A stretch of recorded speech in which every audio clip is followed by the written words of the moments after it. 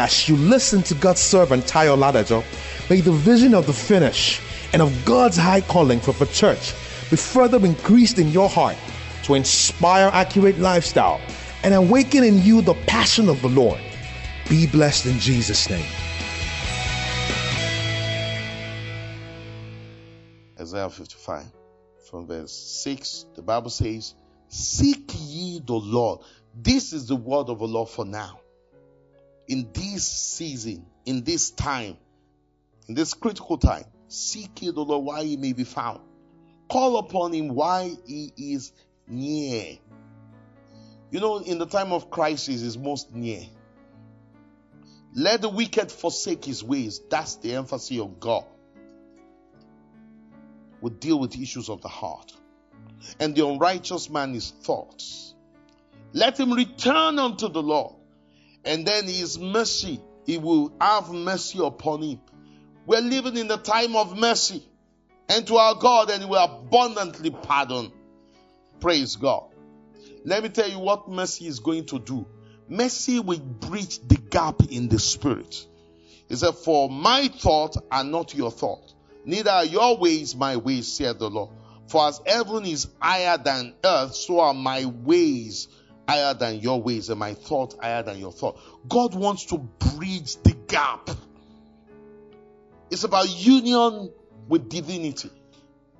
Our thought will become his thought. Our ways will become his ways. Is bridging the gap. Praise God. Or is it the other way around? His ways will become our ways. His thought will become our thought. What the Lord is doing is that he is bridging the gap. Praise God. If the gap is not bridged, there will be no double portion. There will be no flood of heaven. There will be no outbreak. Look at verse 10. "For as the rain cometh down, and the snow from heaven, and returneth not thither, but watereth the earth, and make it bring forth bud, so also gives seed to the sower, and bread to the eater. So shall the word of the Lord that goeth forth out of my mouth, it shall not return void, but it shall accomplish that which I please, and it shall prosper in the things thereunto I send it." Now, this is what makes the word of the Lord works. When God sends forth his word, for it to come to fulfillment and accomplish the intent of God. Praise God. You remember in science, water cycle. Prophetically, water cycle must be observed. Water cycle means evaporation. Isn't that where it starts from? Evaporation. Praise God. The water goes up. And ultimately, what's going to happen? Condensation. Without evaporation, could there be condensation? That answers why some of the prophetic word of ours have not come to pass.